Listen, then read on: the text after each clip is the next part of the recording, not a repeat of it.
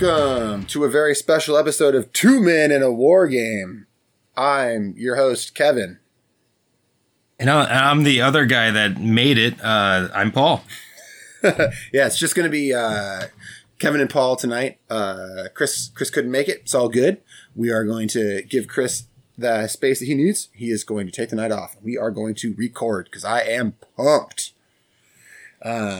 Yeah, I'm excited for this one. I've been excited to hear you talk about this for quite a while. But I think everybody's going to enjoy it. I know we're cagey about what we're going to talk about, and then I always think about the fact that it's right in the description anyway, so it's just fucking dumb. So we're going to talk about Warhammer Underworlds tonight, and I'm a little nervous because like I don't want to fuck this up, right? Because like I just started replaying the game like a month ago.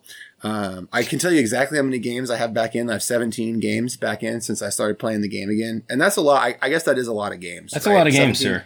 Yeah, 17 is a lot. And 17 is a lot to play in a month too, I suppose. Yeah. So, but it's a quicker game. It's a quicker game. It is. It can be. But the reason I'm nervous, I don't want to fuck it up, right? Because like I want to make sure, because the game is, it's funny.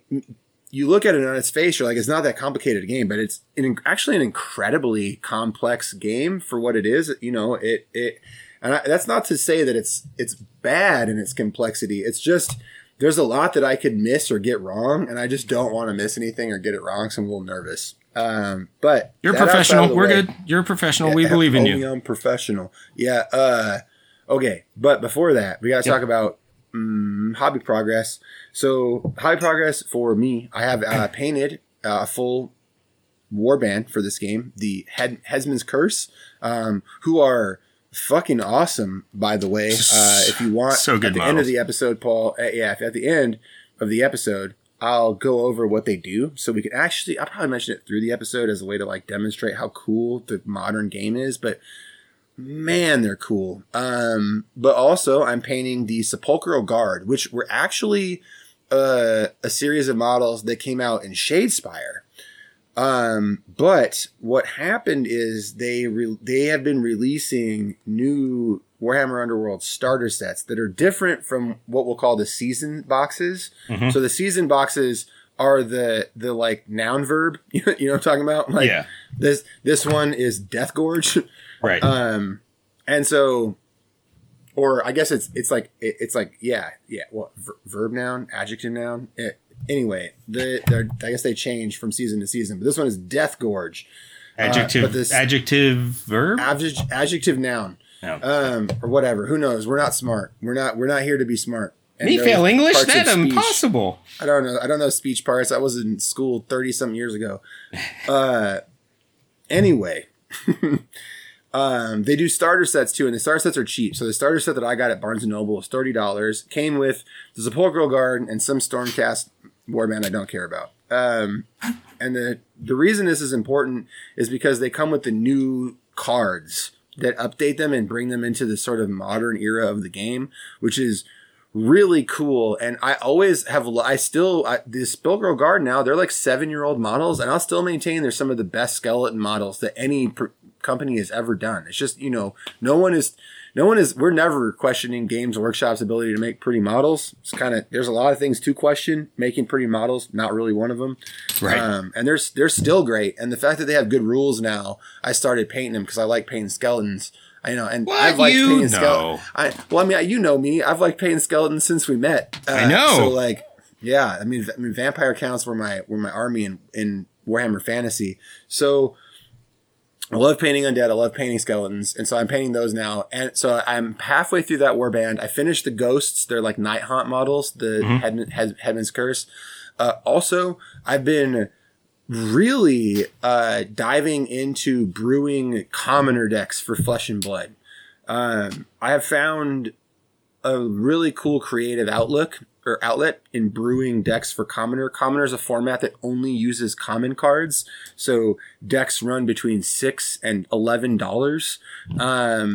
And the restriction of only being able to use common cards, I find that restriction to actually be sort of like really cool way to actually engage my creativity, because you know how it is, right? You put a limitation on something and it kind of actually forces you to be more creative and think a little bit harder. And so I've been going through and trying to brew the best commoner deck I can for every hero and having a lot of fun with that, especially trying to get my local community on board with playing more commoner, because it's an accessible and fun format to play the game. So yeah, those are oh, and one other thing. So I have a 5-year-old daughter. She's 5 now. It was crazy. Oh my God. Are you kidding me?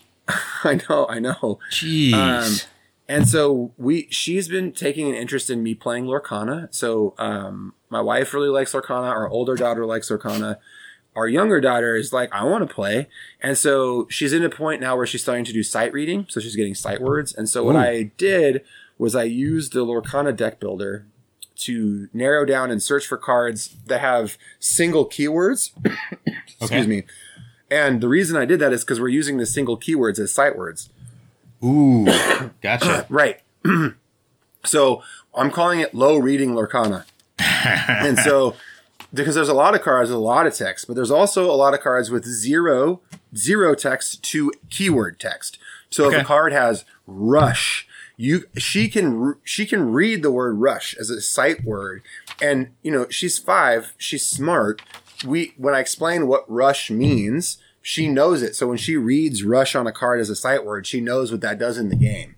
And so I've designed decks to teach her how to play Lorcana so that she can play without having to feel overwhelmed by the fact that she can't read the cards that have 2 or 3 sentences on them. Jeez, that's pretty awesome. Yeah. I greatly approve of that. I'm having a good time with it, but that is my exhaustive hobby progress. I've been doing a lot too. I have worked on, surprisingly enough, I've been working on a lot of Conquest stuff. I finished my Thunder Riders, which have now been on the table twice. Sick. They're scary looking, so people tend to try and take them out, which also then means that everybody else can do what they need to do. So I think that's one of those fair trades for now, but good Lord, the time I only was able to deliver them for impact attacks, they were devastating. So I can't imagine when I get a full round of impact attacks and melee attacks, it's just going to be disgusting. So I finished them. They were a whole lot of fun to paint. The Chieftain resin model is just drop dead, gorgeous, amazing. Well above and beyond anything that, it's just incredible. So I finished up them. I started painting the Drum Beast. So I am in the middle of painting the big old Brontosaurus, which I'm extremely excited about. And, all of my dinosaurs are bird themed. And this one is a flamingo, since it's got the long neck and his legs kind of coming up. So I'm super excited about that because, we're both flamingo lovers. We are. So I'm super stoked about it. I mean, I was worried though when I picked it that it was going to be too much, right? Because the way I'm painting them, they're definitely everybody's a kind of muted color. So I was afraid the pink was going to come out too bright, but it didn't. It came out perfect. Oh, it came out perfect. Yeah, it looks really good. It fits everybody. So striking. The only thing that I'm really struggling with the underside. And I feel like too dark. I didn't quite get it. I didn't quite get it on the T-Rex or the Thunder Riders, and I'm doing something wrong, or at least something that I'm doing is not working. So I have some ideas on what I can do, because it's the belly, so it tends to be a lighter color, and I'm just trying to get the Army Painter paints that are the lighter colors. I'm just trying to be happy with the contrast, and I haven't quite gotten there yet. All right. So, but I have some ideas I'm going to try, and if you have any ideas, I have faith. I've been exactly there before, and one of the cool things about painting is you sort of try things until something works, and then something works, and we paint in such thin layers that we're not really punished for the things that we do, right? Yep. Yep. Which is perfectly fine. You know, it looks fine. And I mean the main difference why I'm you know a little more willing to go back and mess with it on this model versus the Triceratops or the Apex Predator, because you know it's the front of the guy's neck and it's a fucking brontosaurus, so everybody's going to be seeing his neck. So I don't need like splotchy spots or just for all of it to look, you know, a single color. So I think what I'm actually going to try and do, Chops, is I'm going to try and use the mixing medium, and I'm going to thin down the color that I used on the rest of it. So this way that fills in anything that is recessed. Because I feel like when I feel like the lighter colors don't hit the recesses as well. So I feel like if I go through that with a thinned down version of the darker color, it'll just sit in the recesses, and then I can come back over it with the lighter color, and that should... I think that'll work. So we'll see. I'll let you know. All right. It sounds like it'll work. Sounds like a good plan. In theory, on paper, it sounds like it should work. So, like I said, I'll let you know, and I'll update everybody else the next time. So I did that. Oh, and I have a friend who you know I love gaming with, and he it's just been going through some shit lately, and I could tell that he just doesn't have the motivation to build and whatnot. So I was like, look, dude, like I'll gladly put all your stuff together. That's fine. Like I'll do it. I'd rather put the time in and get to play with you instead of you being like frustrated that your shit's not built and not coming out. Yeah. So I started building them for him, and then I got the wild hair and decided I was going to start painting some dwarves, and it's been wonderful because it's such a different approach than what I'm doing with my Wadroon. So it's been a good break. It's been it's a challenge because it's so different. There's a lot more metals, and my friend is very big into turbo dork paints. All right. So I'm getting to play around with them, which is great. And I kind of had to reel him in a little bit because he was like, just slap the turbo dork on there. I was like, no. I was like, no. I was like, seriously, that's got to be like the highlight, not the main thing. So I think after I painted a dwarf or two, I think he was on board.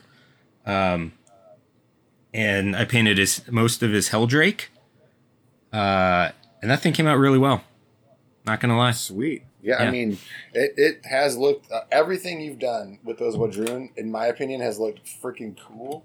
So, hell yeah.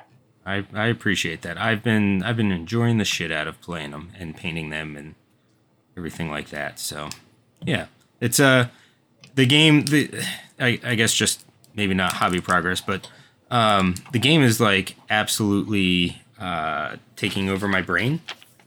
Sure. I know what that's like. Yeah. Yeah. So it's kind of in that phase, which I absolutely am loving, to be able to be like, thinking about the game and, thinking like, oh, I wonder if this combination would be interesting, this artifact with this, character or whatever, or even to just, be able to think about a previous game and be like, oh, well, maybe I should have tried this, or just that off table time. But I'm also feel like we're in a point, because everybody that I play with is new to the game, right? Like it's like we all started picking it up about last year at this time, right? And then by the time everybody built their armies, and I was being stubborn about painting them.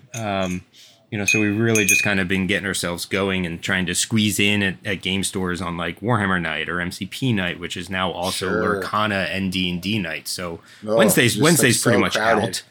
Yeah.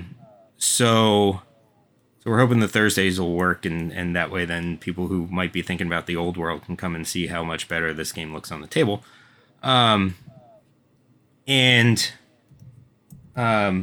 So we're all kind of in that same boat of learning, but it feels like our entire community has kind of hit level 2 in the game. So hell yeah. Right. So we kind of have all the basics down. We're kind of starting to understand our factions, but what's really starting to happen is the thoughtful positioning is a lot of what's happening, right? Of like, How can I get in on that flank? Or, can I get around and behind him if I do this? Or, just the more dynamic gameplay, the other night I had my Raptor Riders going after an objective on turn 1, threw spears at it because they're fast enough to get up there. Did damage to it, and then he brought on the Helldrake right behind him, big giant stompy thing. So I got, shit. And basically my goal was to throw a spear at it because it has 3 health, and you can only do 1 damage to it per action, right? So I'm like, all right, I'm going to hit it with a spear. Next turn, I'm going to hit, because the Raptor Riders can just turn any direction at the beginning or end of their turn, and they can fire out of any arc. So then my plan for turn 2 was just turn them back around the other way, throw spears again, and get out. All right. Right, so that would be the second one, and then the next turn, be out of range, and then the next turn, get back into throwing range, kill it, and then whatever happened to them from that point wouldn't matter because they scored me 3 points. Yeah, they did the thing you needed. That's cool. So it's like that type of dynamic gameplay, and even with that, my plan didn't work because they freaking fluffed their second shot. So at that point, I'm like, well, I'm not going back in because I can't finish it off. That Drake's going to kill me. But, being able to then use them, I used them to get a flank charge and finish off another unit. And then after that, they were able to do their reform and then charge the Helldrake and tied that up for it. So just that different kind of being able to work through problems.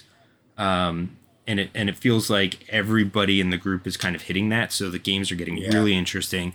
Like the first couple times we played, they would go like 5 turns, right? Which is like half the game. In turn 1, there's like, a unit on the table.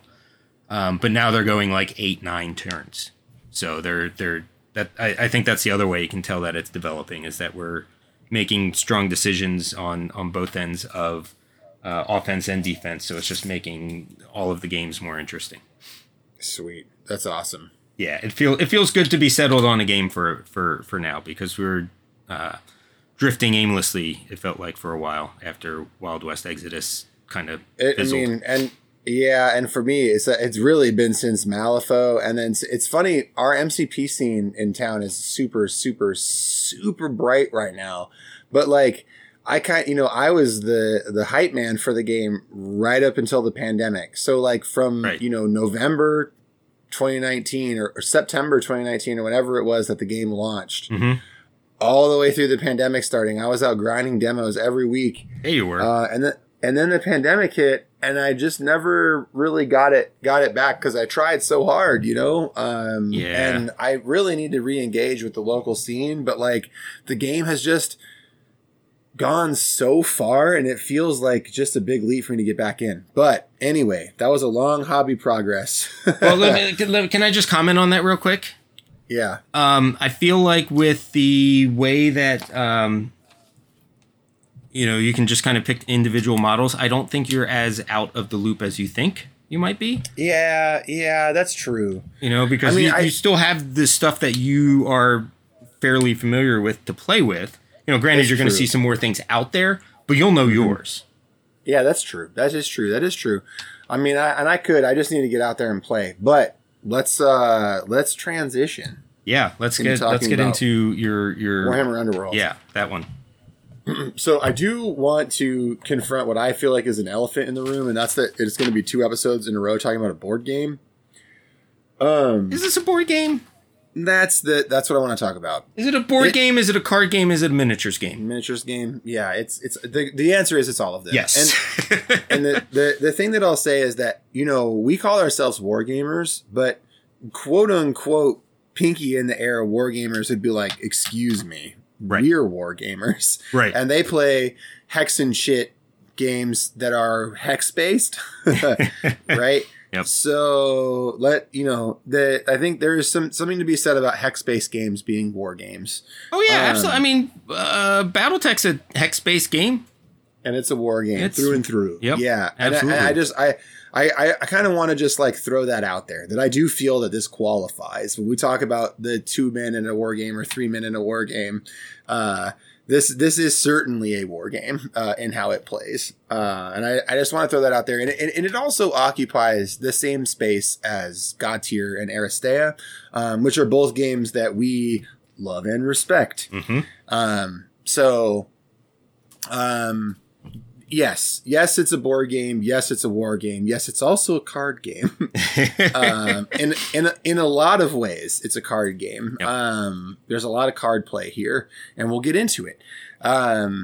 The other thing I want to talk about is, haven't we talked about this before? Because longtime listeners will know this game was coming out as we sort of started this podcast. Yep. Like the two things happened around the same time. And we have indeed talked about this game because I liked it and then bounced off it. For a lot of reasons. I bounced off it for a few reasons. When it first came out, it was actually in the second season, which is Night Vault, that I bounced off of it. I got to send that to you. Oh, Night Vault's really, really cool. But yeah, so a lot of stuff has changed since then. I've talked to our local champion Skylar about it, and it sounds like there was a period, there's a season of the game called Harrowdeep. And Harrowdeep introduced some of the rules changes there were sort of the start of the rules changes that get us to where we are today. Okay. And where we are today, the game is much better because these are maybe small-ish mechanical changes, but they make huge, huge impacts on the game. And then there's also one giant change in how the actual formats of the game work. And that is a titanic shift in the way that the game is both released and played. And it was actually that change that convinced me to give the game another try. Okay. And then the mechanical changes that I found after that, I was like, oh, this is really refreshing. And the game is really good now. And so good. So that, obviously I've jumped back. I mean, sort of like toed back in, and then like I dipped my toe, I got in ankle deep, and then I jumped out and went to the 3-meter board. Oh yeah. Like that's kind of where we're at right now. Yeah, no doubt. I got a little taste and I was like, oh, this is my stuff. And it happened so let's quick. Talk about it. It happened real quick. You're like, oh, I'm gonna go try Underworlds, and then you were like, look at all the Underworlds I painted. Yeah, this game is the shit. So let's talk about the broad strokes. That's our normal thing, right? We get into it. We talk about the broad strokes of the game. So it is a board game, but it's kind of cool because the players collaboratively build the board because each player brings a double-sided hex board, and part of the opening game procedure is that you present your opponent with the side of the board that you want to use, and then one of you aligns the boards, and then the one that doesn't align the boards gets to start placing objectives first, and they get to place more objectives. So you roll off. Yeah, you roll off and you decide whether or not you want the orientation of the boards or the objectives to matter more to you. And that will depend on your warband, which one is more important to you. And so that's like, it's funny because like right when you sit down, you do that first roll off, you look and you see what your opponent's warband is. You already are in that strategic thinking. Like, is it more important for me to place the objectives to possibly deny them or to score them for myself?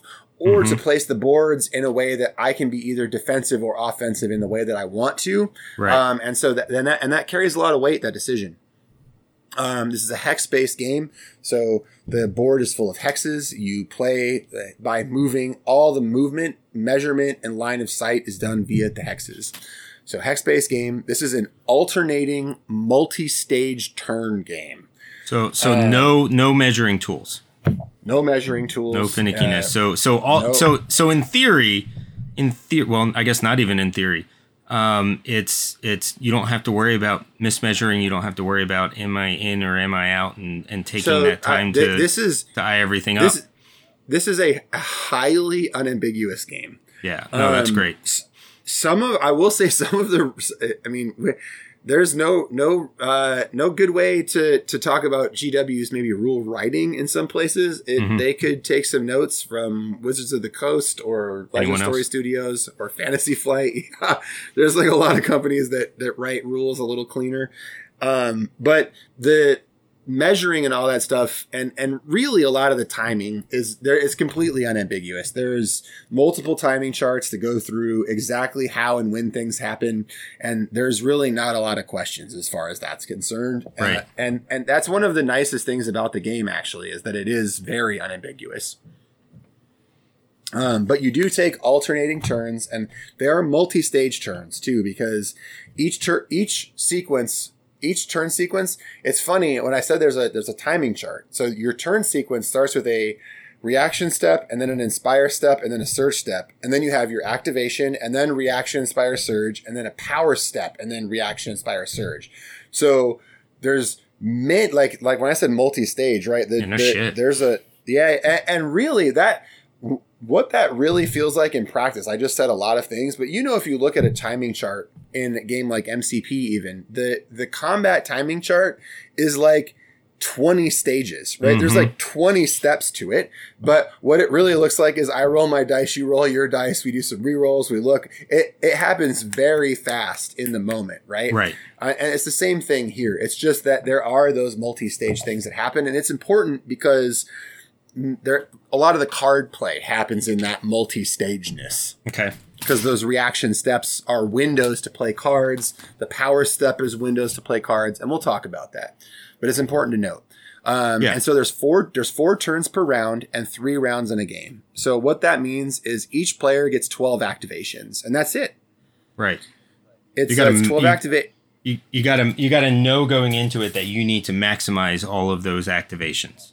Yes, it's 12 activations and you're done. And that's actually another cool thing about that game. I talked about how in deck building commoner, the restriction breeds creativity. It's a similar thing here, right? Once you realize that you don't really have a lot of time to make decisions, you have to make every one of those activations really count. Right. And so that's cool. It's a cool part of the game to me. Yeah, I always thought that was neat about it, right? Like, like you said, kind of forcing your hand into having to make those decisions, right? And I mean, it makes sense thematically, right? Because if you're raiding a tomb or whatever they're searching for, they're going to be in there like trying to get in and out, and somebody else is fucking with them. So that's all gonna happen. I kind of look at this game as like, the heist in Andor. You know what I mean? Sure. That's kind of how I've always viewed it, as everybody's going in, getting their objectives, and getting out. Yep. So that's it, right? Again, 4 turns, 3 rounds, game over. Whoever scores the most points wins the game. And this is also a game where tabling your opponent doesn't mean you win, which I always look for that as sort of a marquee of a good war game. If you can get tabled and still win through the guile and cunning and playing to your objectives, I think that's pretty great. Oh, absolutely. I'm always a fan of that, right? Because we cut our teeth on old school 40K and fantasy, and that was basically go forth and kill, right? Yep. Like and your win conditions were like major victory or squeaked it out or draw, and it was all based on how many people you killed. So now that we have games with objectives, that should be the focus. Yes. And the objectives in this game can be deeply thematic. And we'll get into why that is. Okay. So another thing to note about this game, it does have custom dice. There are 3 types of dice. There are attack dice, defense dice, and magic dice. They're all D6s. And really what it is just these are actually some of the better custom dice that I think I've come across. MCP, I think, still is maybe the best justification for custom dice. They work really well. Yeah. But these dice are kind of they feel like the progenitor of like that MCP style, where the faces really have dynamic and uses, right? And so an example I can give is on the attack dice.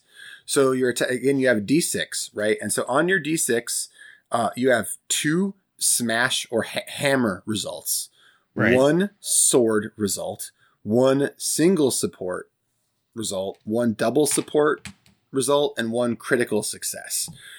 And this is important because every model that you attack with has either a sword or a hammer as the thing that they are looking for when they swing at an attack. And so right off the bat that you either have a 50-50 or a 1/3 chance to hit, because critical successes are always going to be successes, right? Okay. And So with 2 hammers and a crit, that's half the results. And with a crit and a sword, that's 2/3 or 1/3 of the results. 2 out of 6. And then supports have to do with how many of your friendly models are adjacent to what you're attacking. So think Guild Ball. Mm-hmm. And so single support, if you have 1 guy adjacent, becomes a success. Double support, if you have 2 guys adjacent, becomes a success. And so that's how the dice work. And that's really cool. It's really smooth math. So if you're like trying to set yourself up so if I set myself at double support and I'm looking at you and my guy rolls hammers, I know I'm 5-6 hitting, baby. Like there's the odds of me hitting on 1 dice are very high. Right. And so that really informs the way you play the game, the way you move, the way you push, the way you position. And the defense vice are similar. Actually, the defense vice, you swap hammers for shields and swords for dodges. And then each unit has one of those as their defense profile. So you've always got either a 50-50 block or a 1/3 block by default, right? And then those go up with supports. And the supports, like Guild Ball, the same. It's like if one of your people is adjacent to the person attacking you, you have support there because they're sort of running interference. Right. So it's just if you know how the support worked in Guild Ball, it's basically the same thing, just in hexes here, which is even easier to measure. Within an inch. Right. You're not measuring within an inch. You're just measuring if you're adjacent via a hex. Yep. And then there's magic dice, and the magic dice are cool. Just know there's a magic system. There's only 3 sides of the magic dice, but it's a similar thing, right? You're looking for crits, channels, or focus, and you have some odds of hitting one or the other when you roll the dice. Right. Similarly to the attack and defense, but mostly you're rolling the attack and defense dice as you go. So it does have custom dice. Another cool thing about this game is that the war bands themselves are predefined. So that's not to say there's no list building in this game. That was going to be my ask. Absolutely list building, but it doesn't look like what you think it looks like. And what I mean by that is just like God tier, when you bring a champion in God tier, it comes with its lackeys, right? It comes with its minions. Right.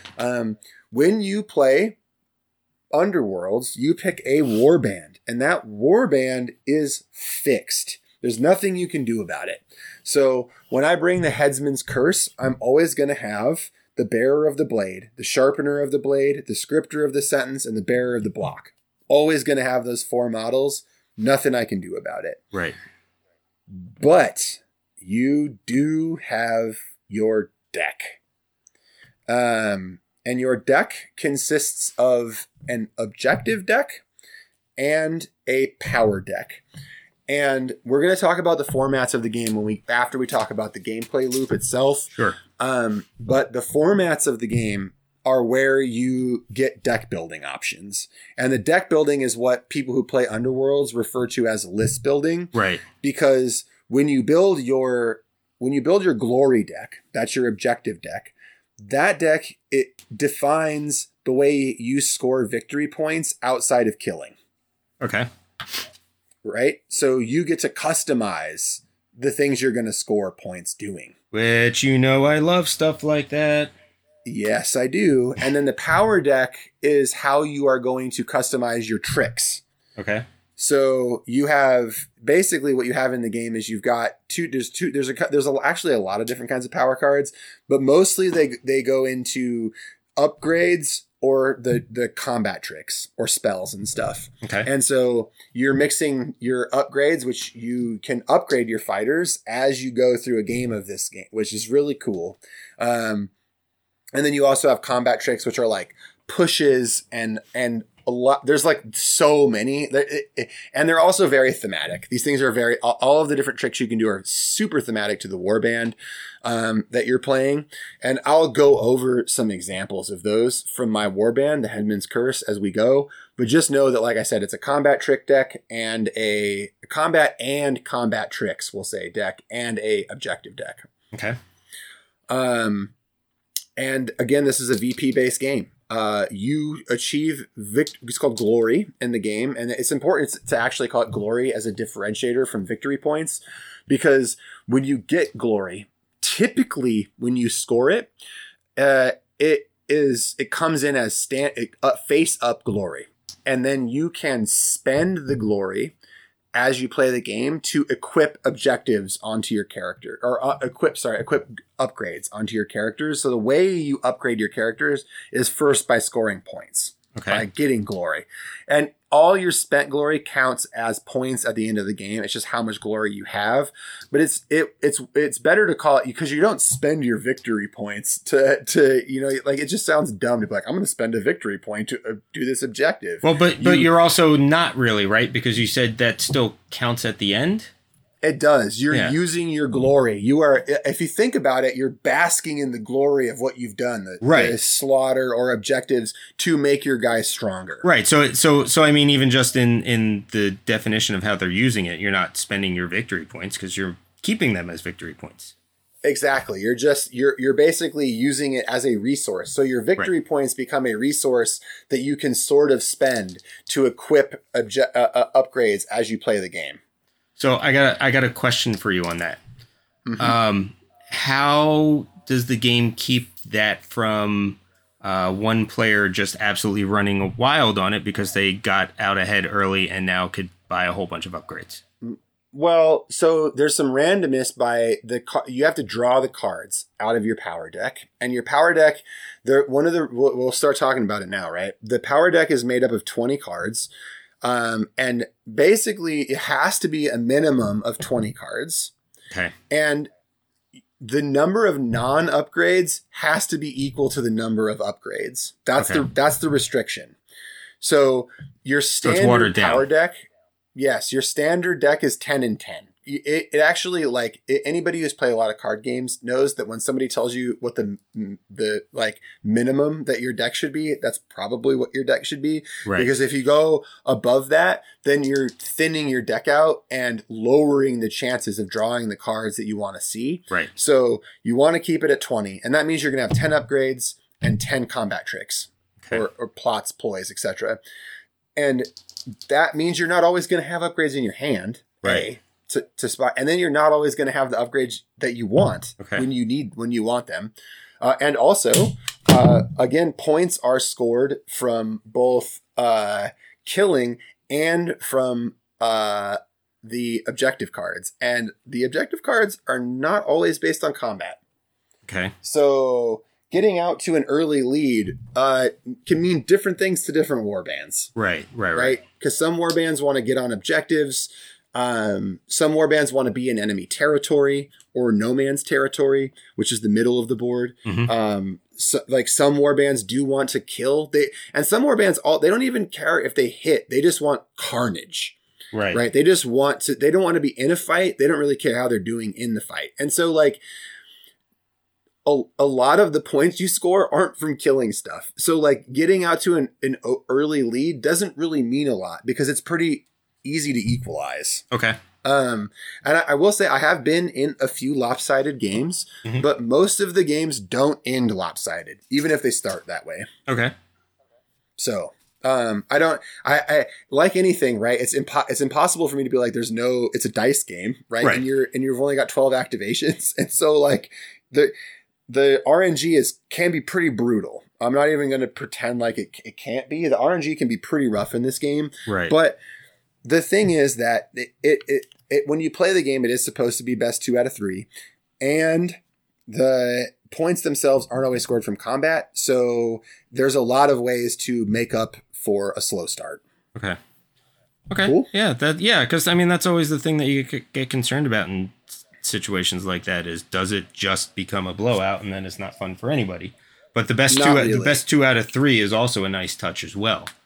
Because you could get blown out one game, but the next one you could be doing well. Exactly. And my experience is the games go 30 minutes to an hour. That's like the sort of range. Now, is that for all 3 or? No, per game. Okay. Yeah, per game. And I think the way that competitive rules go is they give you 45 minutes per game as an average. Okay. That seems right. So that's like, Cool. So that's the like how that works. All right. So now we'll go into sort of like the core stuff. The warbands in the game are made up of 3 to 7 models. It's actually really important because the warbands are statted based on how many models they have. And also, you know, when you look at a 3-model warband, we think of that as like an elite warband. And if you think about it in wargaming terms, right, when you bring the Custodes to a 40K game, you know you're not going to be looking at the same amount of models as the person bringing Gene Stealer cults. Right.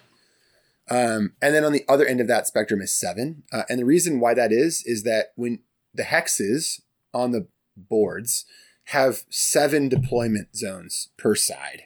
Okay. So the maximum that you could have is 7, right? Because as you're deploying, 7 is the most spaces that your models can go into. Sure. That makes sense.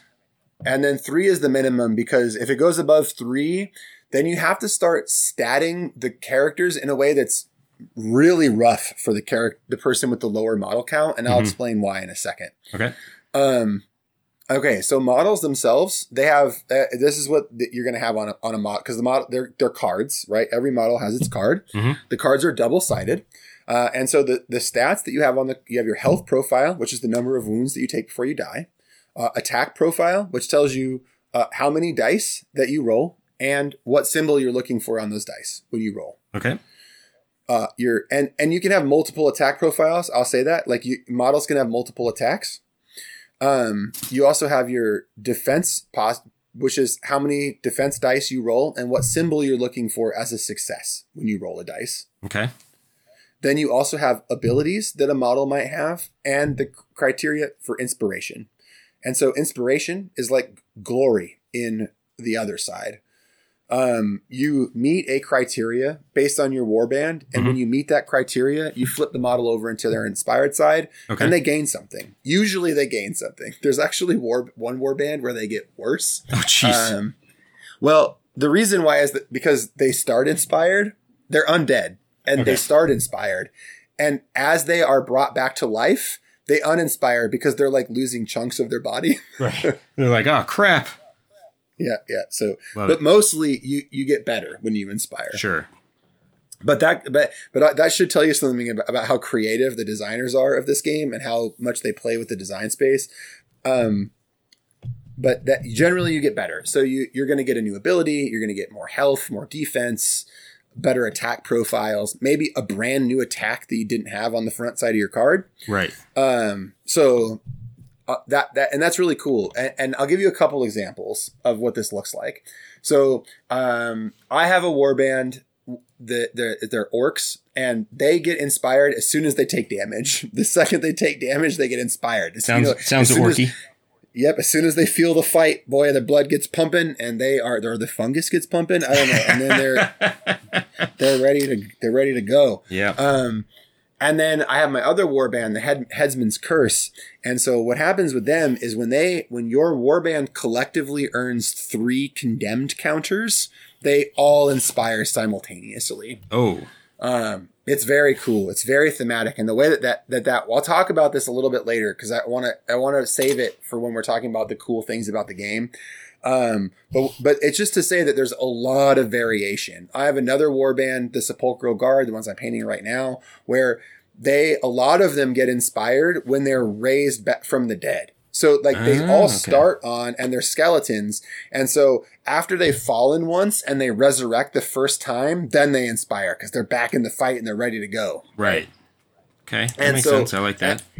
And this informs the person who's playing the warband a little bit how they should play them, right? That's the first thing that the cards tell you, is they tell you a lot about what the play style of the warband is, right, and what the flavor of the warband is based on the abilities and their inspiration mechanic. Okay.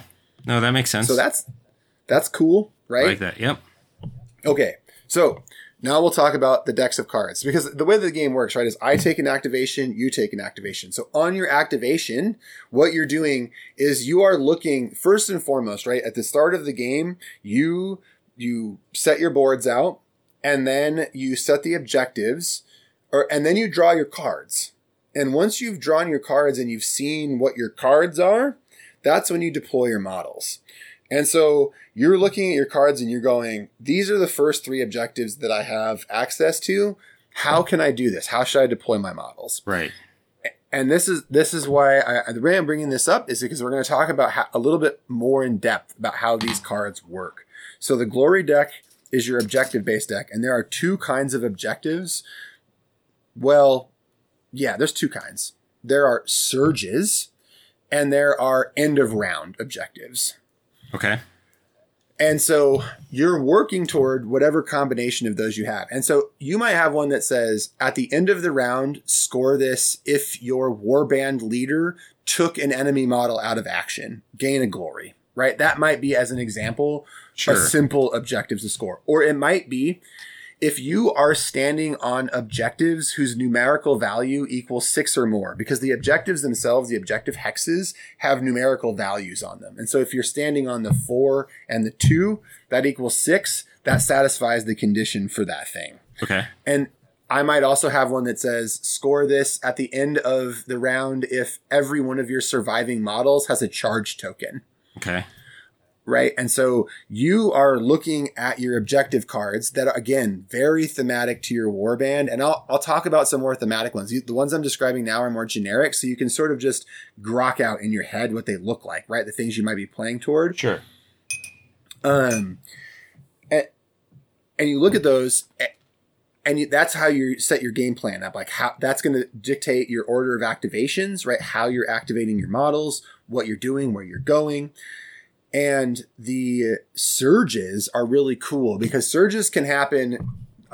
They're basically like reactions. So they happen in sort of these reaction windows that happen at different time. There's the different timings within a turn.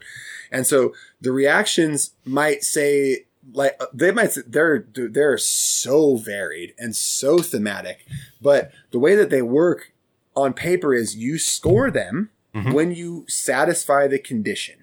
Okay. And then once you satisfy the condition, you get the points, and then you immediately draw another glory card. Okay. Out of your deck. And so you might say, Kevin, why don't I get to just do all of those? I don't want to wait till the end of round. But because like you have to have the same amount of objectives as non-objectives, you have to have the same amount of non-surges as surges. Okay. So your deck generally is going to be 6 surges and 6 end of round objectives. Makes sense? Yep. Cool. No, that's good. Keep it. So this way you're not stuck on one or the other. You're not stuck on one or the other, and there's no guarantee of how you're going to draw them or when you're going to see them. Right. And that goes to the, like, keeping the game fair. Like there's just variance at a lot of different stages at the game. And since both players are sort of at the mercy of that variance, it really does average out. It comes out in the wash a lot in this game. Well, and that's one of the reasons why MCP works, right? Like, the custom dice in that game are pretty freaking swingy, right? They can be very swingy. Yep. But because they're swingy for everybody, it doesn't matter. Yeah, it usually comes out. And since the card drawing is a little bit swingy, the dice are a little bit swingy, the fact that your deck composition has to be like equal surges, equal non-surges, equal upgrades, equal non-upgrades, you have these like situations where, it barely does come out in the wash. Right. So that's a really cool aspect of it for me. And the other deck is your power deck. Oh my God, man. This is so cool. This is where we're going to start talking about formats a little bit. Because the way that this works, you know what? We don't have to. We don't have to right away. We can just talk about the power deck because you have gambits and you have upgrades. And so upgrades will do things like a simple version of an upgrade might be this model gains 1 move. Okay. Or this model gains 1 health, or this model gains this attack, and the upgrade is like a sword, right? And then that sword has this attack profile. But they could be really cool. So I'll start to describe my main warband, the Headman's Curse. So there is a model in my warband called the Bearer of the Block, and he's just like a big ghost that's carrying around a decapitation block. Like if you've ever, when somebody gets decapitated, they put their head down on the block that's got a spot for their neck to go in. Yeah, it's that. He's just carrying that thing around. Nice. It just feels very British. It really does. And his special ability that he always has on both sides of his card is that while he is supporting a fighter, that fighter has cleave. And that basically means it ignores the defense results of your opponent's dice, or the shield result specifically of your opponent's dice. So it's really dangerous. Because he's supporting the decapitation, right? That's what he's there to do. Makes sense. He's there to make the heads roll. And so there's an upgrade in my deck called Lurking Crony. Oh, jeez. And it says, if this model is adjacent to the model making the attack, it also counts as supporting. Oh. So he doesn't have to be adjacent to the model being attacked. He can be adjacent to the model doing the attack. Right.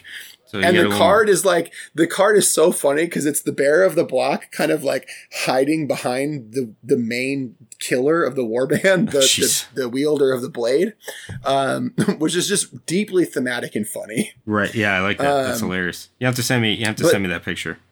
Yeah, for sure.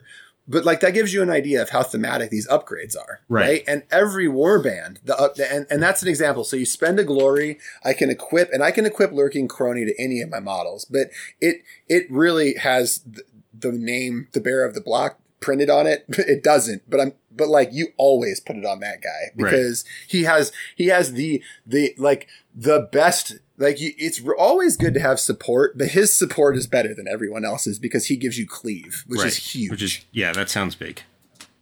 Yeah, it's huge. But that's an example of an upgrade. And then you have lots of cool gambit spells. So my warband, as an example, has a gambit spell, and I don't have the cards in front of me. I should have brought them down. Shame on me for not bringing my deck down. But it's got an upgrade, and I think the upgrade is called like your service is not over. Okay. And what it is it basically resurrects a dead chain rasp. Oh, geez. And so my main model is not a chain rasp, but the 3 supporting models are. Uh-huh. And so this is a thing that I can play in the power step to resurrect one of my models. Gross. And it comes back wounded. But like it still comes back, which is cool. It's a ghost. It comes back. That's thematic. I like it. As it should, yeah. So I have another one as an example of one of these cards. It's a non-upgrade that's called Condemned Step Forward. Ooh. And okay. Basically the text on the card is choose 2 models and switch their position, and then give any enemy models a condemned counter. Okay. And what does the condemn counter do?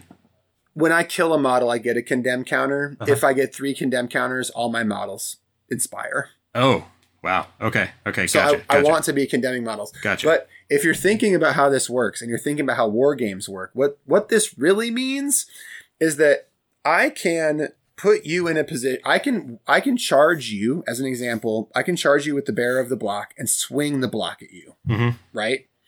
And then when it's going to become my turn again, I can play Condemn Step Forward, and I can change the position of the bearer of the block and your model. Right. And then I can safely charge that model with my real killer. Gotcha. And have support from the bearer of the block and put the condemn counter on your model. All right. Yep. I'm seeing this. It's fun little shenanigans like that in your little group there. Yes. And every warband, again, has fun little shenanigans like this that they can do. Right. So it's really cool. And so what we should actually now talk about what combat looks like. Because the dice in this game it's kind of interesting the way that it works. Because it's intuitive once you understand it, but the first time you see it, you're like, what, huh? Because you roll the dice, right? And you and your opponent roll the dice equal to your profile and whatever upgrades or gambits you play. Because you might play gambits that let you roll additional dice or whatever. You roll your dice, your opponent rolls their dice, and you're looking for successes for whatever that means. So if your defense criteria says you need shields, you're looking for shields. My offense says I'm looking for hammers. I'm looking for hammers. And then we see who has the most successes. And the person with the most successes wins the roll. Okay. But criticals are better than successes. So if I have a critical, you could roll 3 defense dice. You're looking for shields. All 3 of them are shields. If I roll a crit, doesn't matter. Okay. Does it get through all 3 of them or just one? It does. Ooh. It does. Okay. Yes. Gross. Crits are like super success. Exactly. Yeah. Gross. Crits are super successes. And so, but it's really cool because the math becomes very simple because a lot of this is really nice and it speeds up gameplay because you get into a state, right, where like I might roll 2 dice and I roll a crit and a success. So I roll a critical and a success. Okay. Now criticals cancel criticals, right? Okay. So if I roll a crit and you roll a crit, it's a wash. Right. Basically ties go to the defender. Okay. If that makes sense, yep. right? So, but the thing is, if I roll a crit success and you've only got 1 dice you can roll, you can't win. So I'm going to wound you. Right. Right. Cause you've only got 1 dice. The best you can roll is a crit. Our crits cancel and I still have a success. So my success. So it does make a lot of the dice math really easy to grok because there's not a lot of dice you're rolling. And it's really the reason that the crits being super successes is nice is because it allows for circumstances like that where you can very quickly see deterministic results. And you're not like bean counting dice, right? After you roll a big stack and your opponent rolls a big stack and you're sort of sorting them out. There's none of that. Right. Because you can really quickly determine what happens based on the attacker's rolls or the defender's rolls. Okay. And because that's equally true on defense, right? If I roll defense and I roll a crit defense and you only rolled 1 dice on offense, fuck it, my shields are up. You can't do anything about it.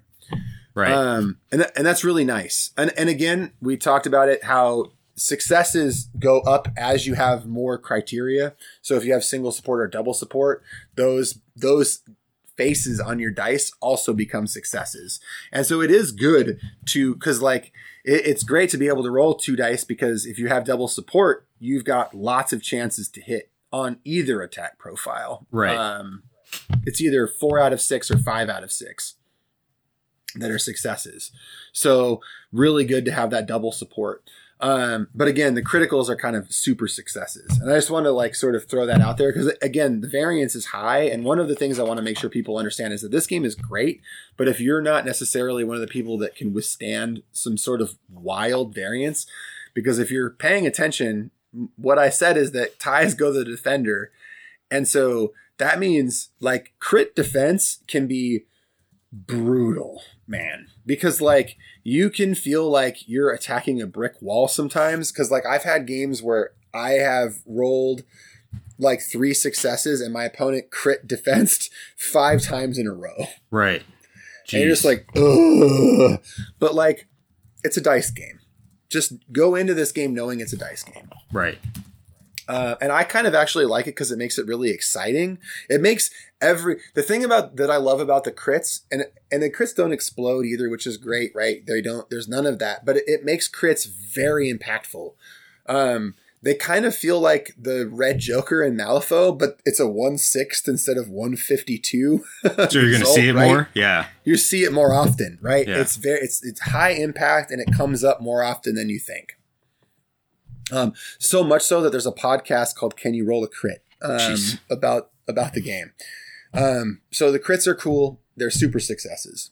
And that's really, and that's the game, right? You're moving models, trying to like out card play your opponent. And this is where we said it's a card game, right? Because if you've been like sort of thinking about how this works as I've been describing it, every turn has this structure where you're going activation step, power step.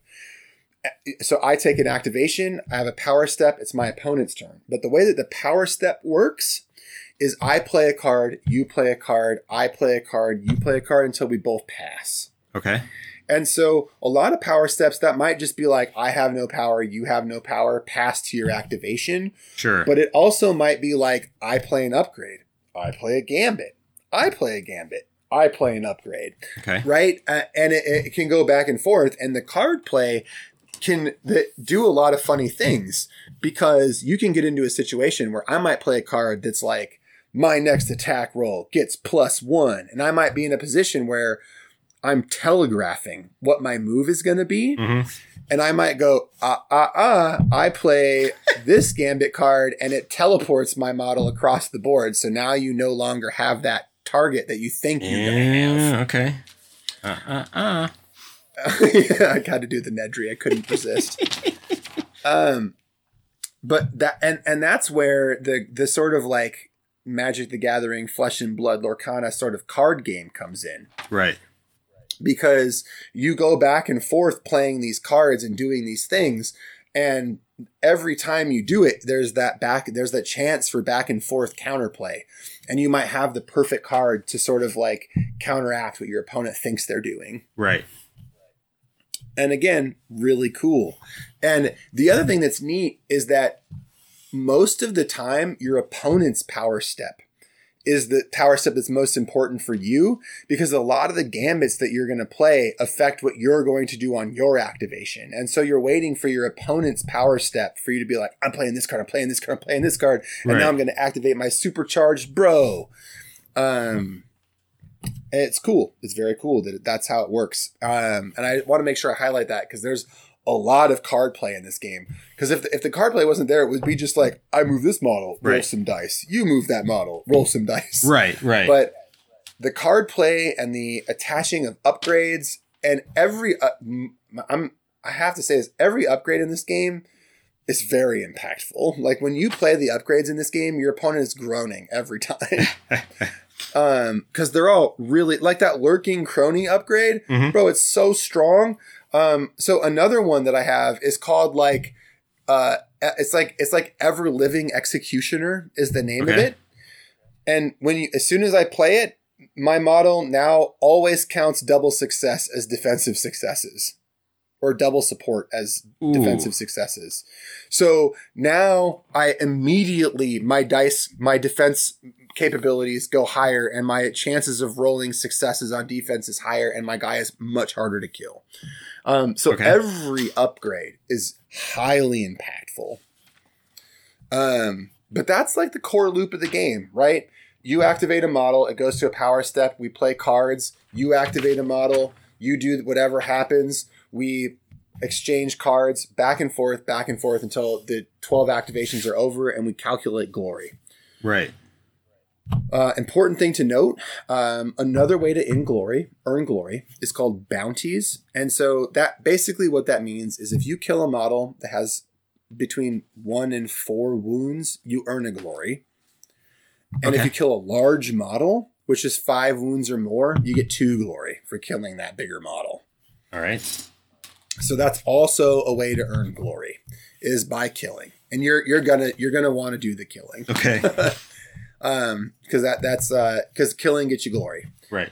But there are there are war bands that have like bigger glory opportunities and glory opportunities that don't involve combat in their decks. So they can just do shenanigans the whole game and still earn points without really doing much killing.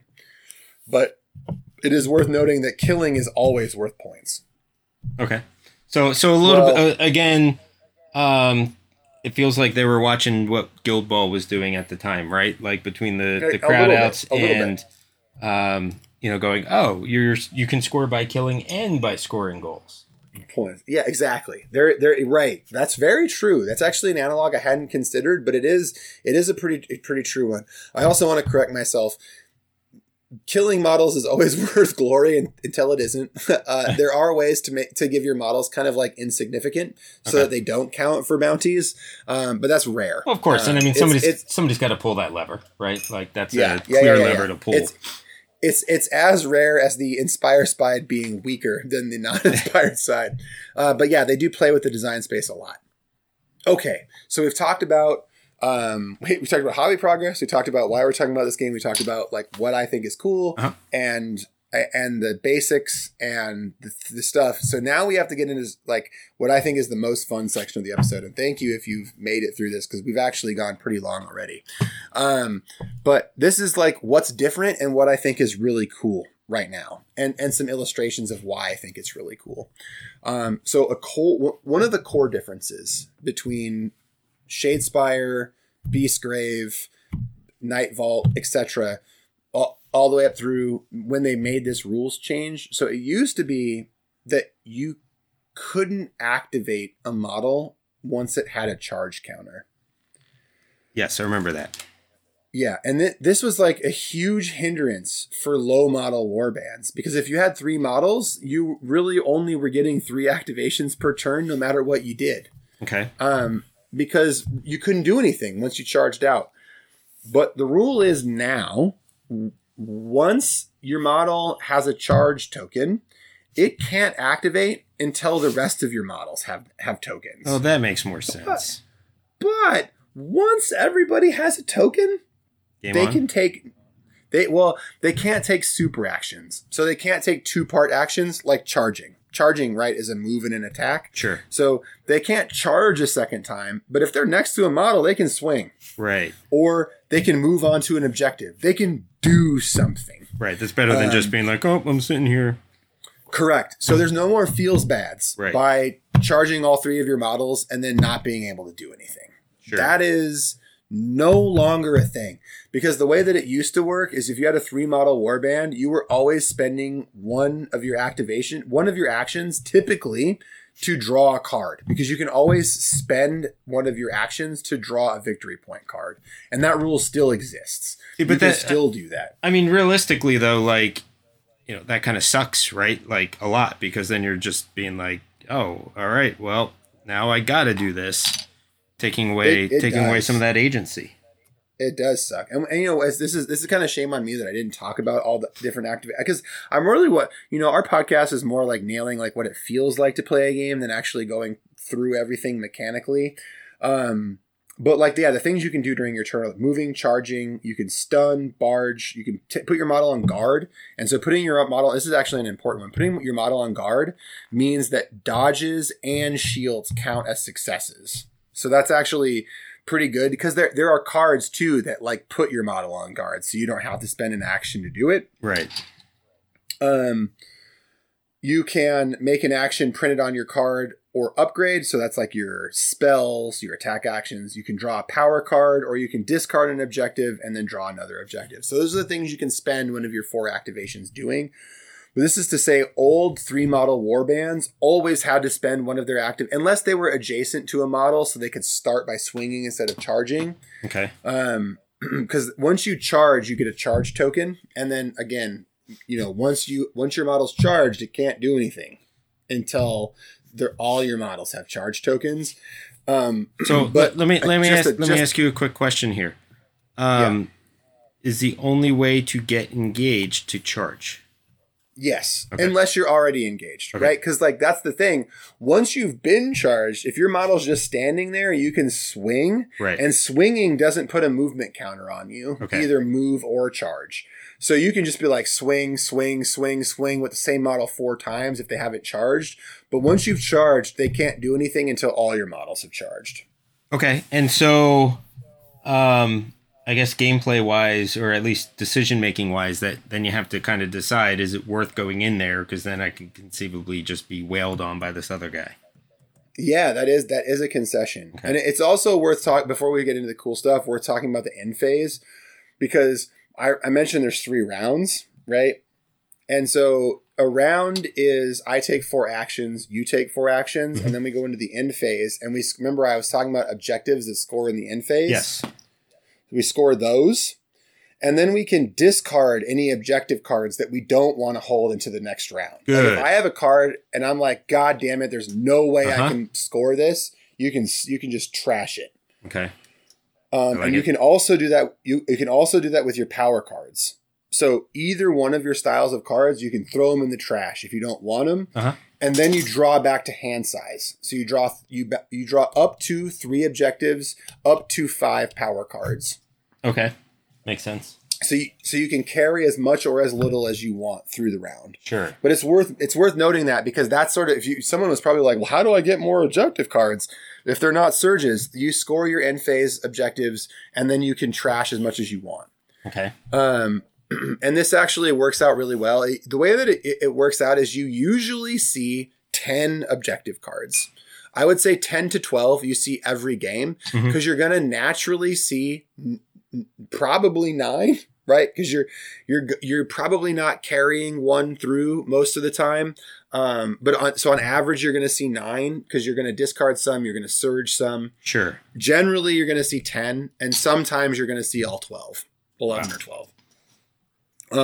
So that's kind of cool, right? Because you can always count on seeing most of your deck, and that's equally true of the power deck. You're usually going to see 16 of those cards. Okay. And sometimes you see more than 16 of them. I mean, which is important, right? Because you want to know that you're going to see your cards. You're going to know, because and the thing too is, right, like even if you get the card you want, you might not be in a position to score it at this moment in the game. And I should say you're going to see 15, right? Because ideally you want to play or discard all 5 of them every round, right? Unless you have one that you want to carry through, especially if you're digging for a specific upgrade. Sure. Because I'll tell you, spending an action to draw a power card feels real bad. You don't want it. That's not what you want to be spending your 1/12 of your game doing. Right. Yeah. No shit. So you're going to see 15 of them usually.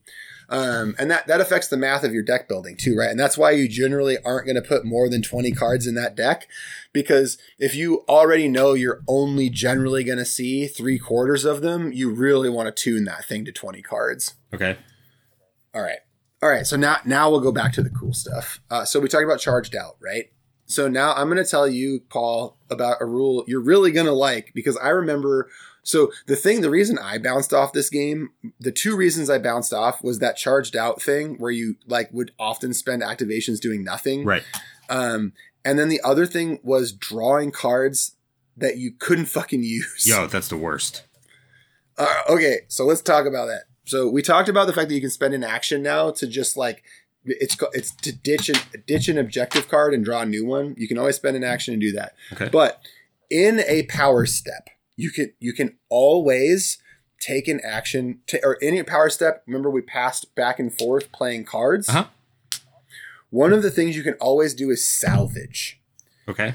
Salvage, in my opinion, is the best mechanical rule they made to this game.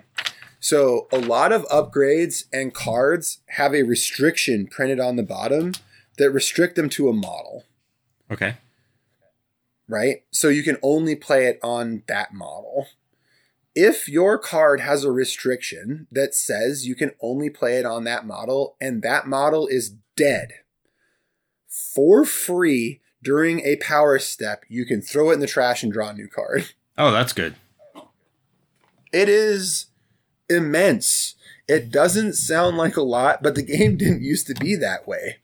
And so if you drew a card for a dead model, it was just a wah, wah, wah, wah. You're just stuck with the card. Right. And it's clogging your hand. It was terrible. And it was again, I think it was that happening to me and having like 3 cards in my hand that I couldn't play going into my 3rd round. I was just like, fuck this game. Yeah. So that salvage rule really is a big part of what saved this game for me. The combination of the charged out and the salvage, and then the next thing we're going to talk about, because the next thing we're going to talk about is actually why I decided to give the game another chance. Okay. I'm excited to hear this. This gets to the release model of the game and the formats of the game. All right. Ooh, this is a big conversation. So there's 3 ways to play this game right now. Well, 4 ways, but no one plays the 4th way. My understanding is no one really plays the 4th way. The 3 ways that you play the game are Rivals, Nemesis, and Championship. And then the 4th one is Relic. Okay. Okay. Are you ready for this, Paul? I am. It's so cool. Rivals. When you say, hey, do you want to play a game of Rivals? What that means is there's no deck building at all. Okay. When you pick up this game now, so if you were to go and buy a warband box off the shelf, that warband comes with the models that it needs to fight and its Rivals deck. It has no universal cards in it, Paul. Oh, okay. They are only the cards for that warband specifically. Okay. So that means if you don't like a warband, you don't have to fucking buy it. Are you reading the questions I'm writing down? I might have been.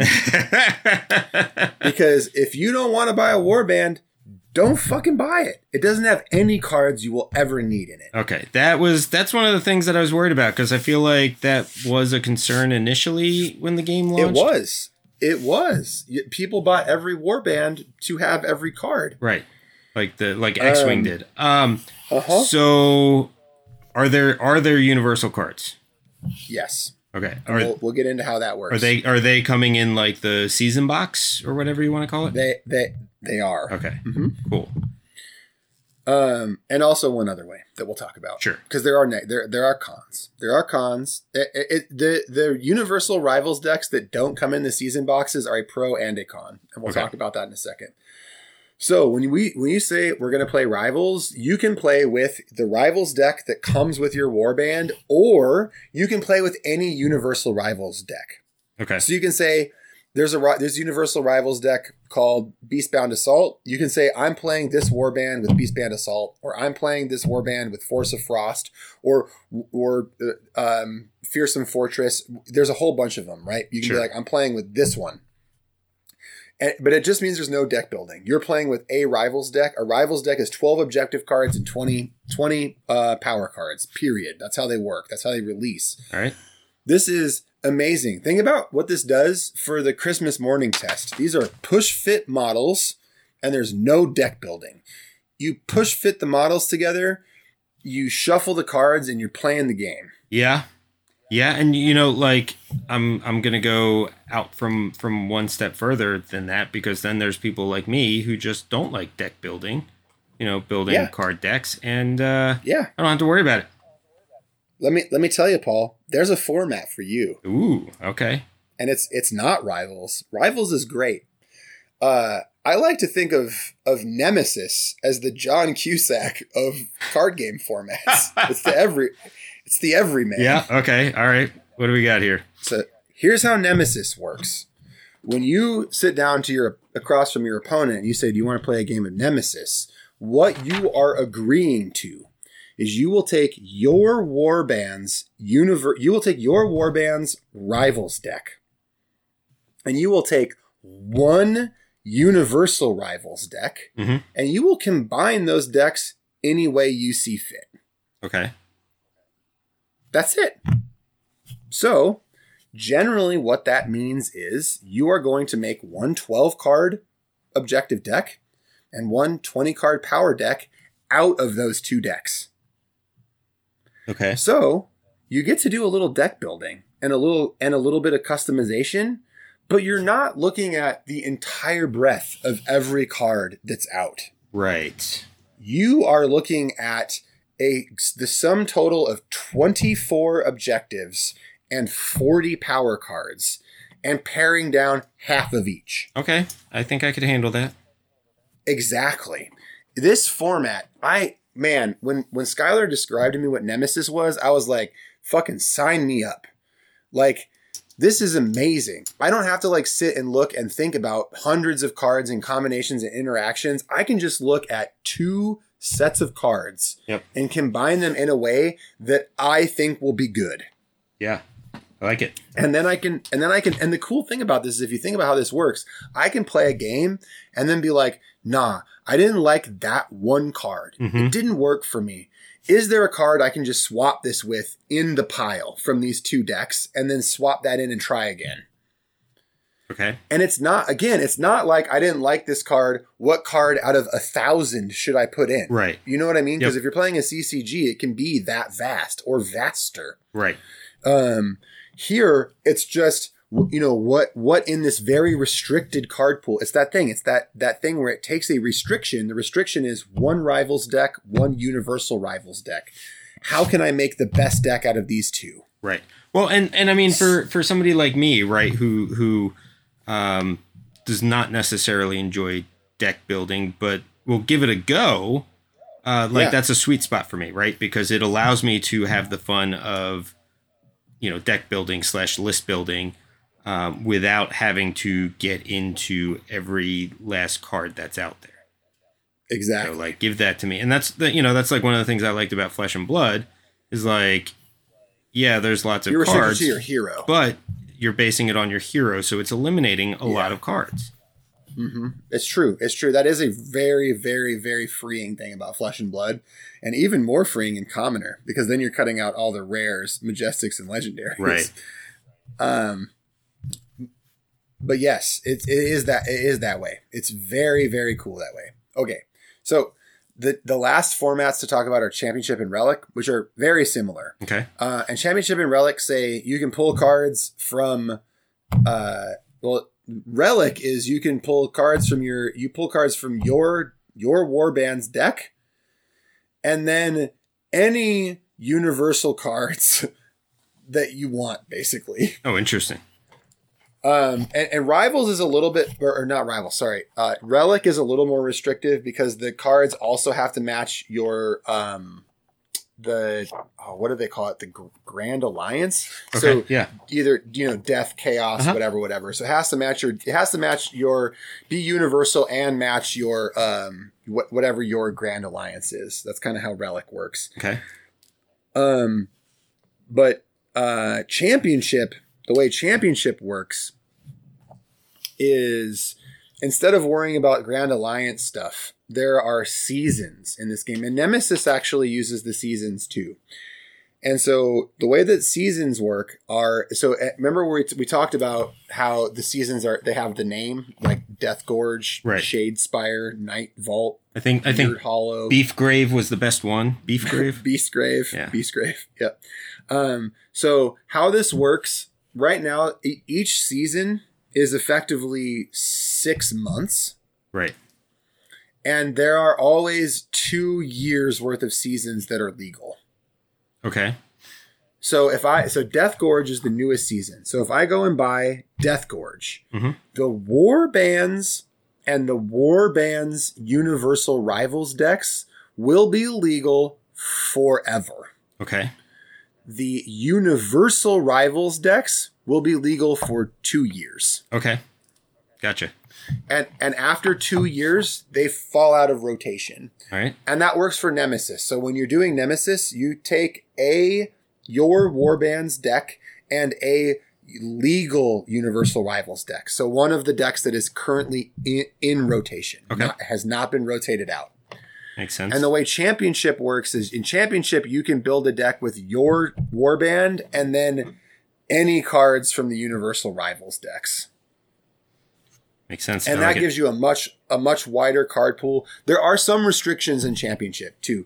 The thing about it is it's complicated because there are things called plot cards inside of that, like the Universal Rivals decks can have what are called plot cards. And if you have a plot card, once you take a plot card, that is the only deck you can use with a plot card. All right. So like Breakneck Slaughter has a plot card as an example. It's a deck with a plot card, and there might be another. I can't think of an example of another one right now that has a plot card, but I couldn't take cards from both of them once I took one of them. Right.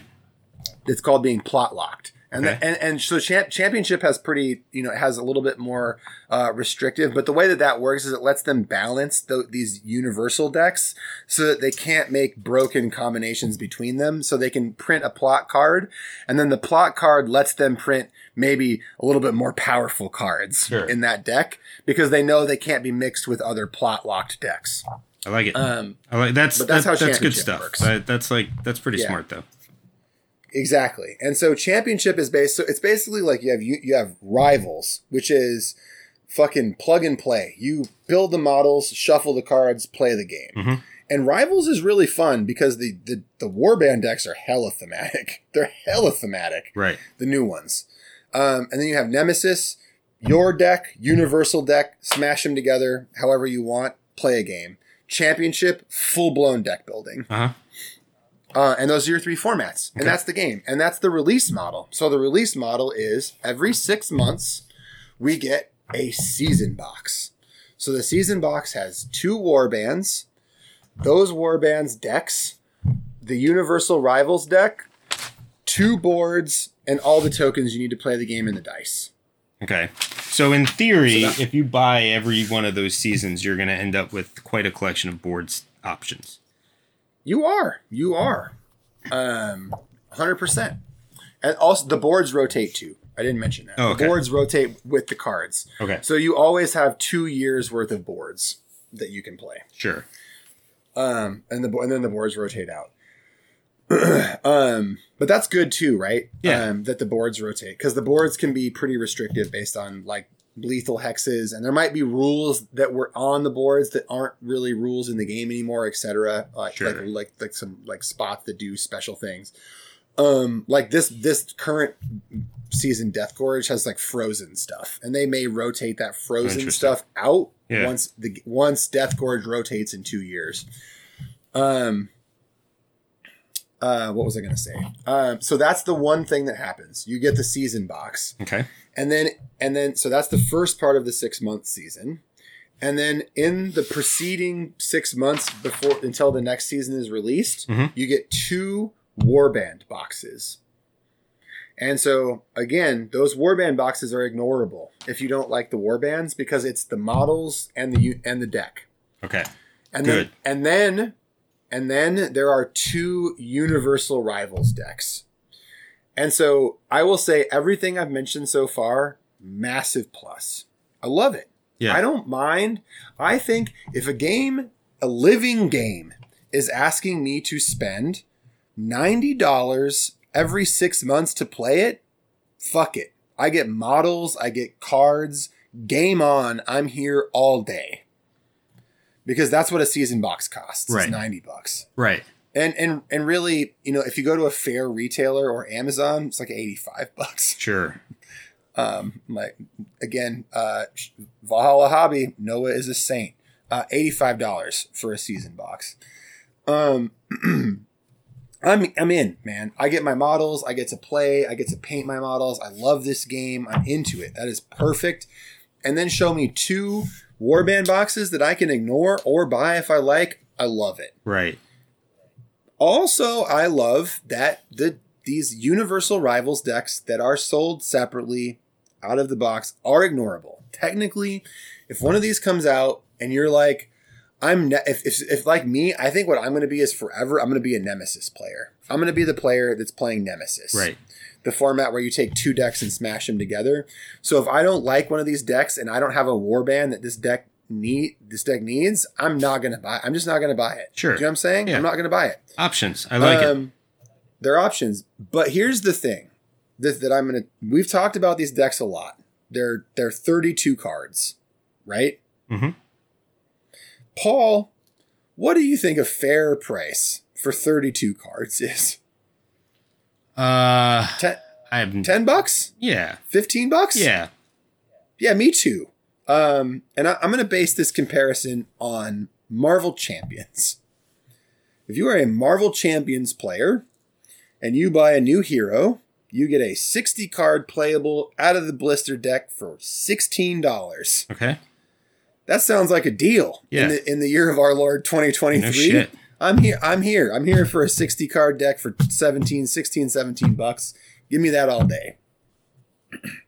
A 32 card Universal Rivals deck is $29.99. All right, that's not bad. It sucks though. Yeah. It sucks. It's fine. If we look at Games Workshop as a company and what it costs to play Games Workshop games, if you buy everything for this game for a season, it's $90 for the season box, $40 for each warband. How many warbands come out this season then? Two outside of the core box. Oh, that's not terrible. So you're spending $90, and then I think MSRP it's $95. MSRP on the warbands is $45, so another $90. So we're at $180 right now, and then each of those other decks is $30, so another $60. Jeez. So we're at $240, $250 for a season. Hear me out. A Warhammer 40K army costs like $1,000 or more, right? So if it costs $240 every 6 months to be a completionist for this game, that's cheaper than playing a TCG. Right. And it's cheaper than playing most miniatures games for most hobbyists. Right. That's the key. Honest. That's the key for most hobbyists, right? Because nobody's ever just done with their army. 100%. Let's be honest. Yep. So this game is pretty much a bargain to play, especially if you're just playing Rivals or Nemesis, a lot of those purchases are ignorable. Right. And if, for example, you love one of the warbands that comes out of the season box, you buy the season box and then the additional 60 for the 2 Universal Rivals decks, and you are fully up to date with every possible playable card for Championship. Right. And that's not bad. That's $140-ish to be fully competitive for 6 months, every 6 months. That's actually pretty great. In terms of what this hobby realistically costs most hobbyists, I think it's actually really fair. Especially if you're like looking at 40K players who are buying, meta changing lists every couple months or whatever. Exactly.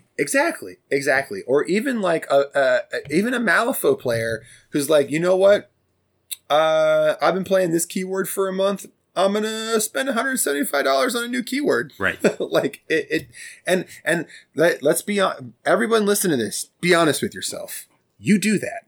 Yep. Like it's like 100% you do that. If you don't, you are a rarity. You are a unicorn. You are. The disciplined wargamer is the unicorn. Yep. Most of us spend way too much money. And here's the thing. I bought in, right? And I'm way in at this point. And here's my total spend. I bought Death Gorge. I bought it from Noah, so I got a real good price. Mm-hmm.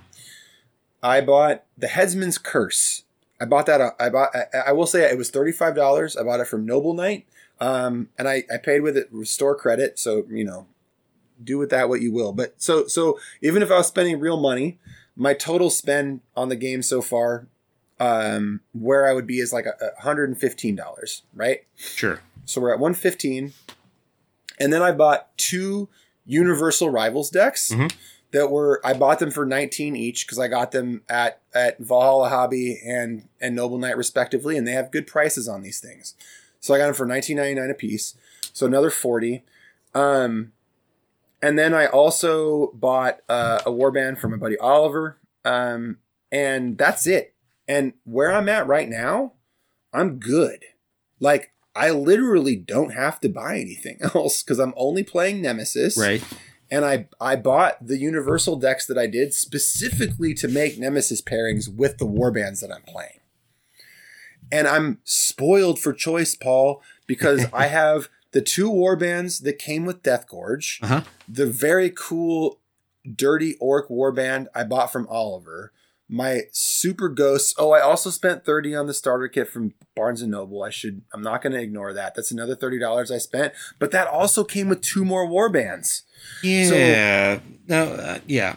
So I've spent just south of $200, I think, after everything was said and done. And I have like 6 or 7 warbands and 4 Universal Rivals decks to smash Nemesis decks together. Right. With my 5 different warbands. So I have like over 20 something combinations of things that I can make between Universal Rivals decks and my warband Rivals decks. Like I'm set until stuff comes out that I can either ignore or buy to play Nemesis. Right. And for me, it's like a Goldilocks situation, right? Because like I don't want to spend a lot more than that on miniatures games right now because I know myself and I know once I have a painting backlog, I get a freeze and I get paralysis and I can't paint anything. Yep. And these models are these warbands are 3 to 7 models a piece, and I can paint them at the pace by which I get inspired to play them. Right. It's so good. And also, like, if I decide I don't want to play Sirenized Razors, which is one of the warbands that came in Death Gorge, I can probably find a local and be like, hey, you want the Rivals deck and the sprue for like $30? And they'll be like, yes. And then that's a Universal Rivals deck or a warband that I can buy. Right. Like, it's fine. I'm very happy with the spend on this game right now. And I don't know how you feel about it. Now I've given you the full divulge of what it costs to play and what it's like to play the game.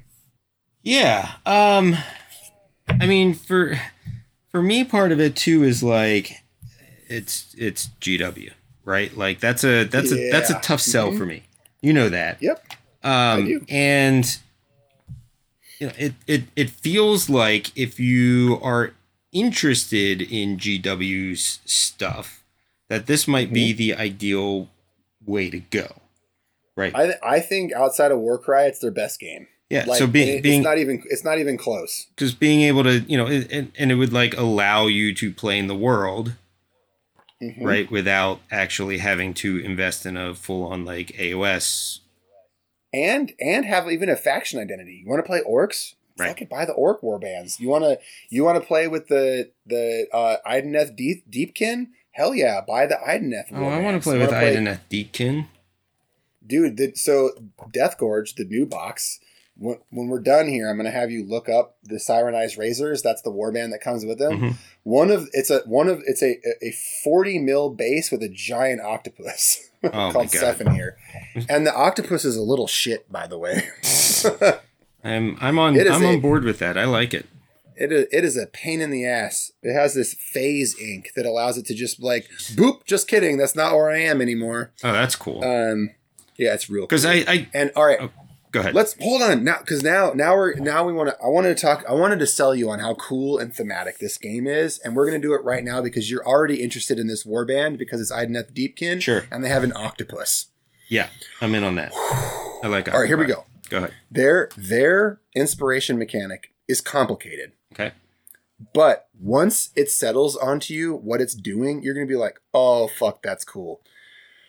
All right, here we go. I'm going to try and do this from memory because I don't have the cards in front of me.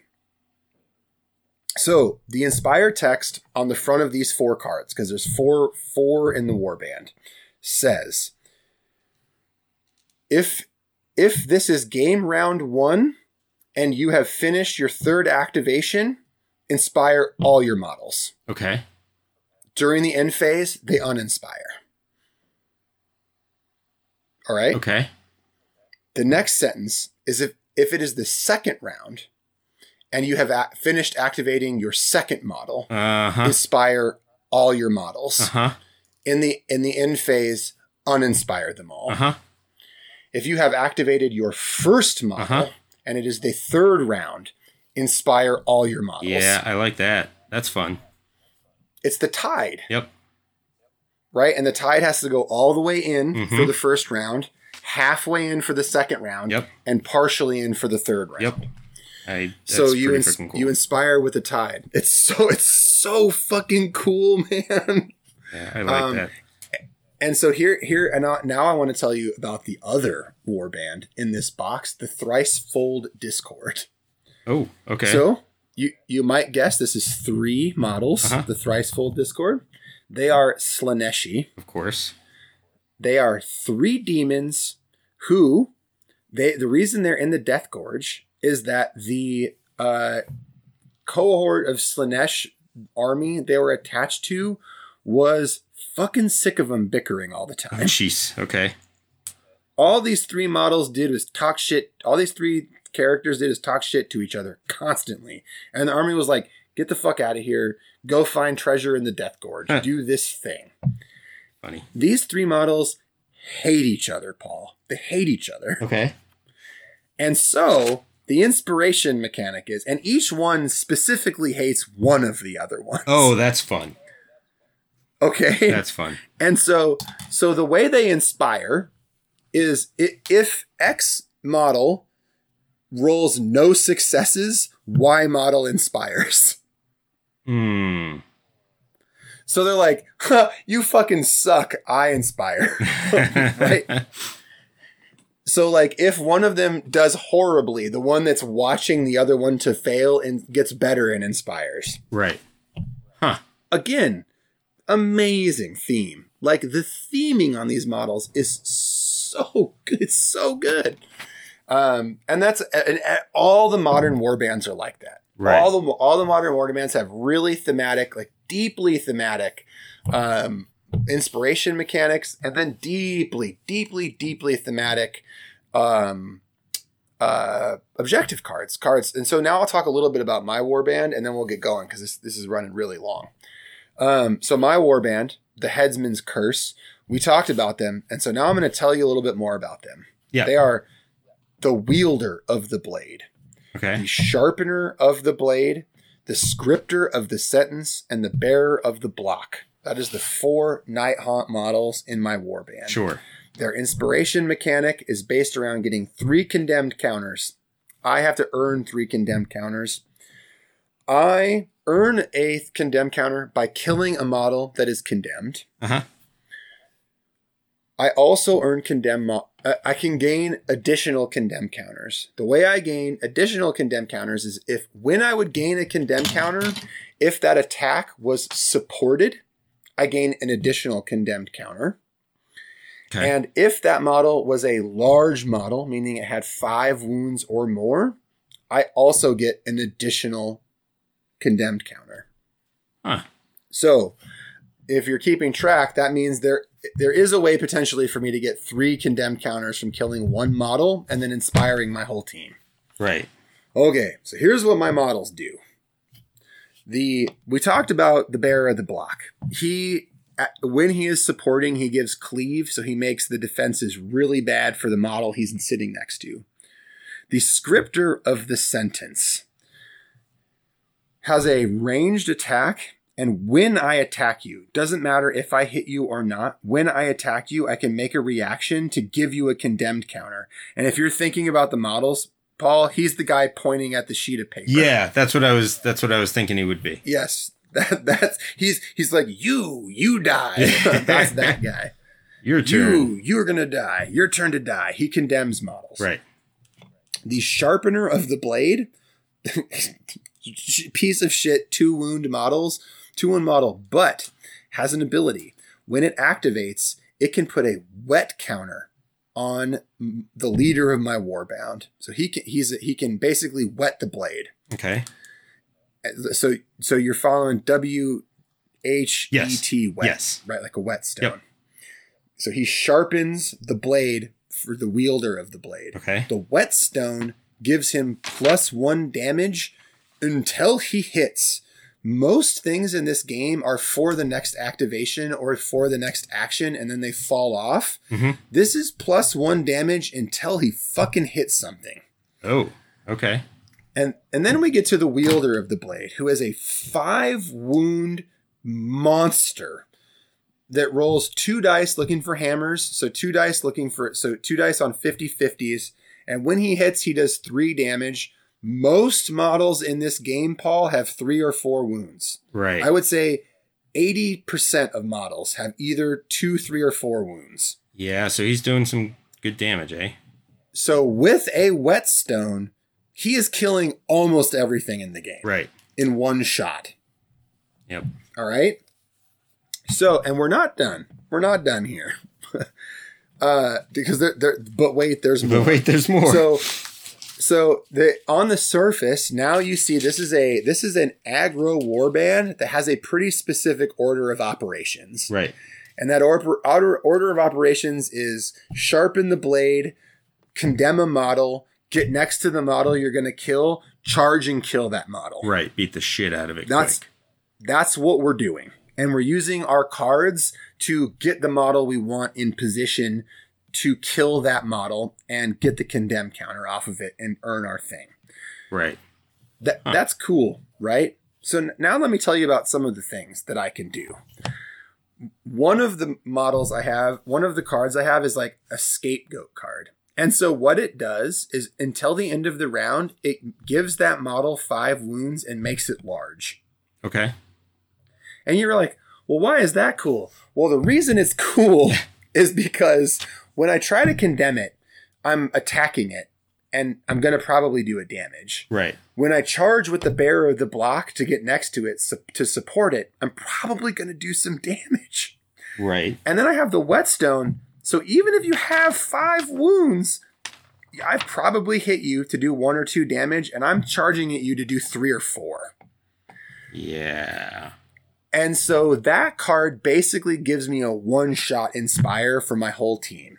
And once my team inspires, they get very hard to kill. They do lots of extra dumb shit. So that's super cool, right?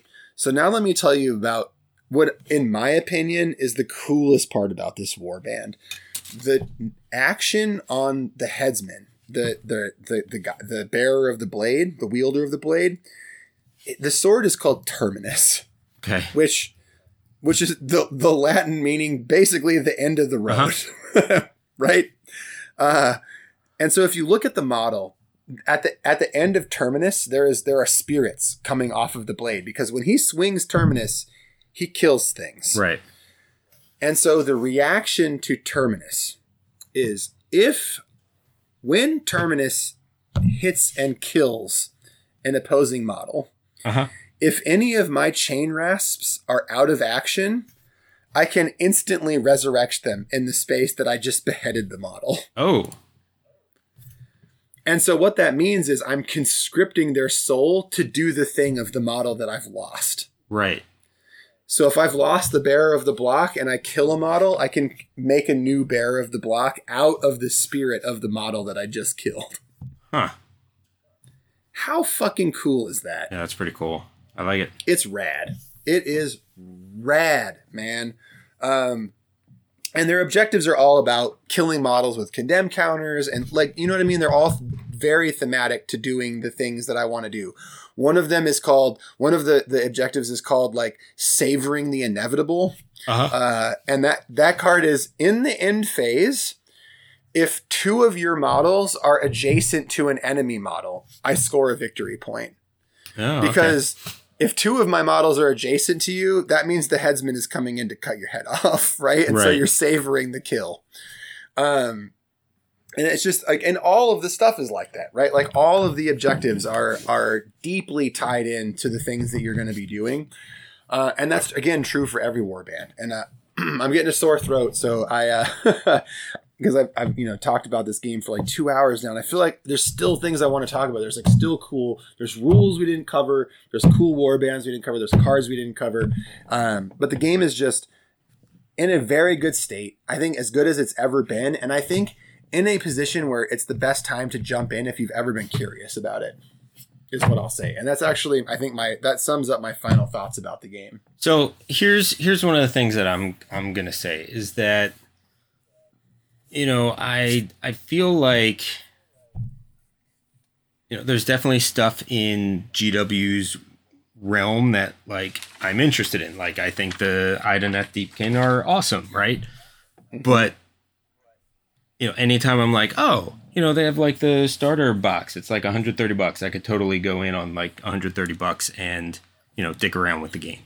But then I start thinking, but then I have no rules for the game. And then it starts adding up really quick at that point, right? And this, like, to just kind of put your feet in the world, this actually seems like a pretty decent way to do it. So I hadn't even considered that. But yeah, if you love Games Workshop's lore and you just want to step in without having to, like, get into the thing that is their full war games, boy, this is a really good way to do it. Especially if you like Age of Sigmar, and, like, let's be real, Age of Sigmar is really fucking cool. Yeah, it's their best world right now. I mean, I'm not gonna argue. You said it. I'm not gonna argue though. No, it's true. I mean, even when Chris and I were playing that, a little more. Well, at the time it was somewhat regularly. I mean, it was a lot of fun. To me, it was a lot more fun than what 40K was putting out at the time. Oh, 100%. It's very characterful, very fun. The whole world is it's so vibrant. And I think, and the lore is so cool. Like all the like, whenever you read a piece of lore about any faction in AOS, you're like, that's really cool. So. Yep. And I mean, like, even looking at the Deepkin models that come in that set, they're really cool models, right? Like, and Sirenai is really cool, Sephinir is cool, and even the two scrubs are awesome. Right. And, like, looking at that, it's like, all right, well, that seems fairly reasonable. Like, you can live with that, right? But, like, to go and be like, oh, well, now I need, this starter box, and now I need this rule book, and blah blah blah, and you know, this is like, you know, I've been successful with, say, MCP, of going, you know what, I'm only interested in playing these guys. This is all I'm buying. Right? Like, yeah. And so we have a guy in our locals that only plays orcs. Yeah. So he buys the season box. So he has the universal decks and the boards that he needs. Mm-hmm. And then he only buys orcs. Yeah. So if no orcs come out, yeah.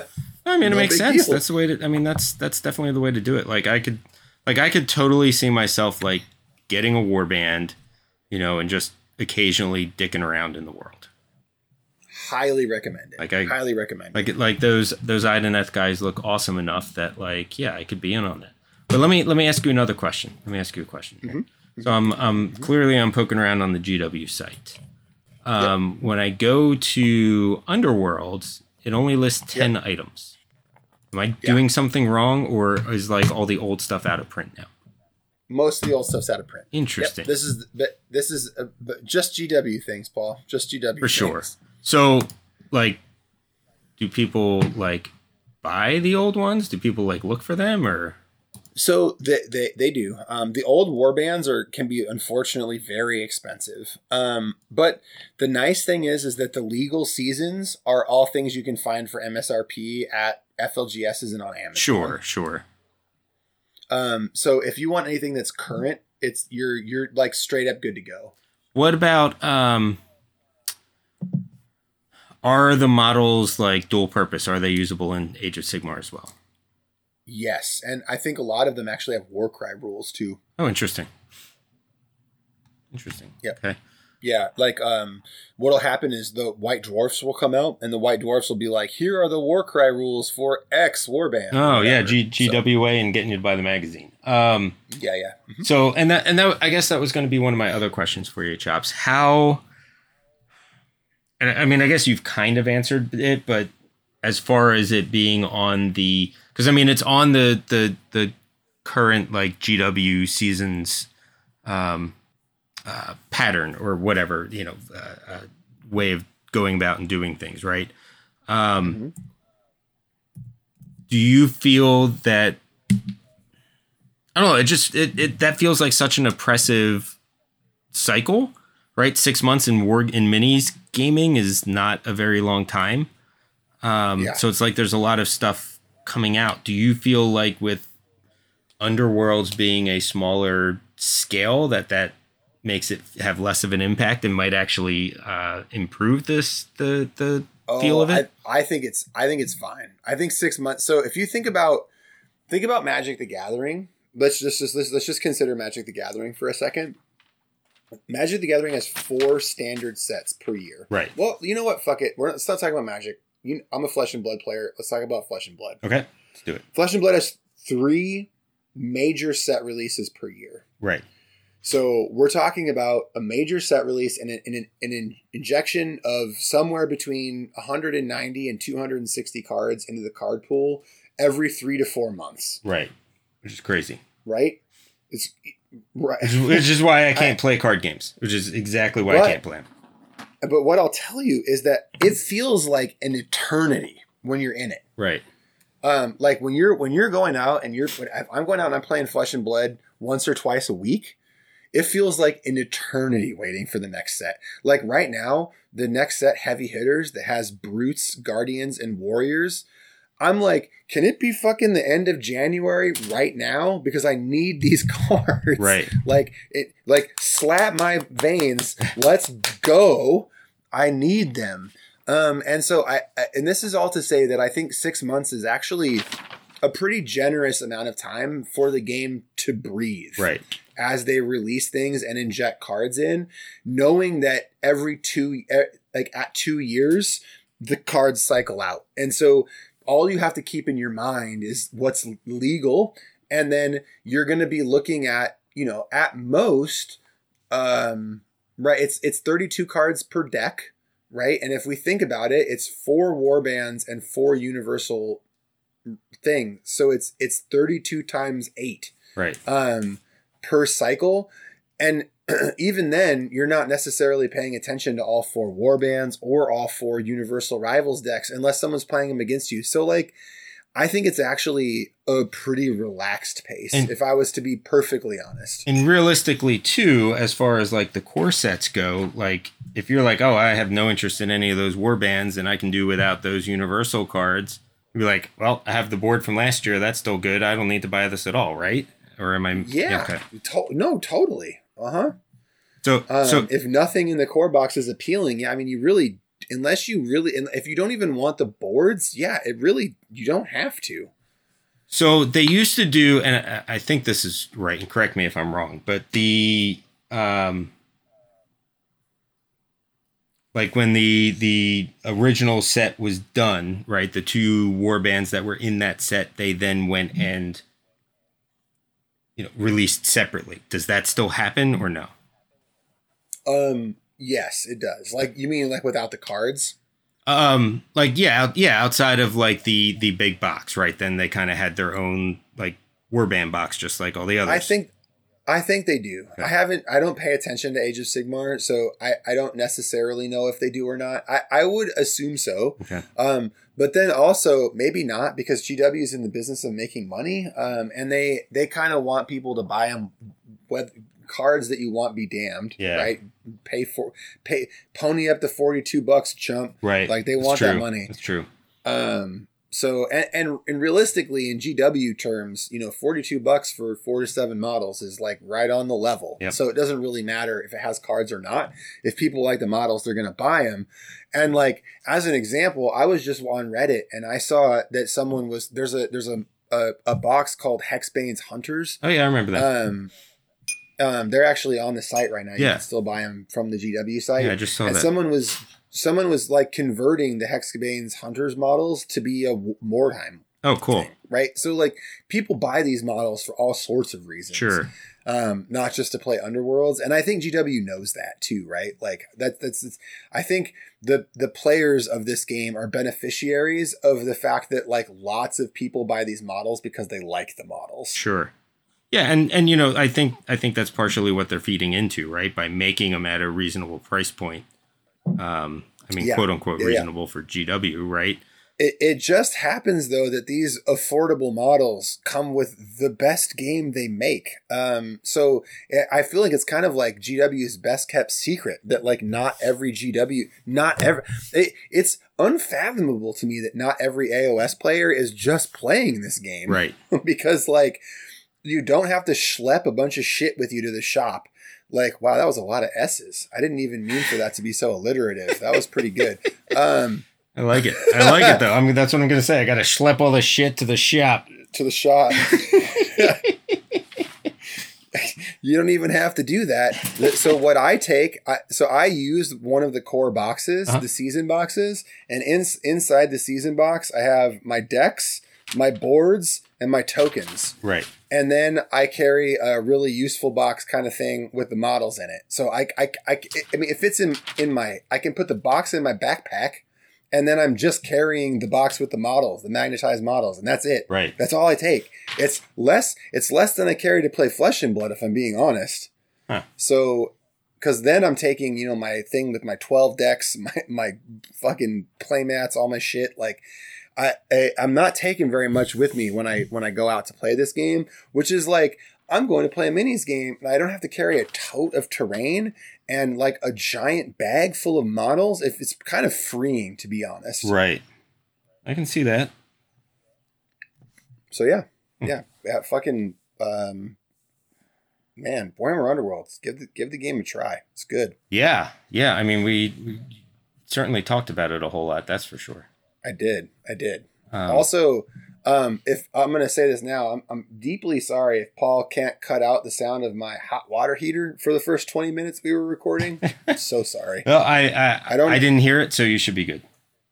Oh, I hope so. I hope if you didn't hear it, that means that they won't hear it. Because like I was in here and I was like, oh my God, because we were like 10 minutes into recording or 5. It was like between 7 and 10 minutes into recording maybe that I was aware of it. And then as soon as I was aware of it, I was like, fuck, until it turned off. Oh, it'll be all good. It'll be all good. If you heard it, I'm so sorry. Noise reduction is helpful. Yeah, my final thoughts again for this game are, man, give it a try. I think that if you played it once and bounced off of it before Harrow Deep, I think Harrow Deep is when they made all of the changes to the release model and the rules. Uh-huh. So if you played it before Harrow Deep and you bounced off of it, really give it another look. Because I think since Harrow Deep, it's changed in meaningful ways that really improve the play experience from like playing the game to collecting the game to buying the game. Right. Yeah. So yeah, that. I like it.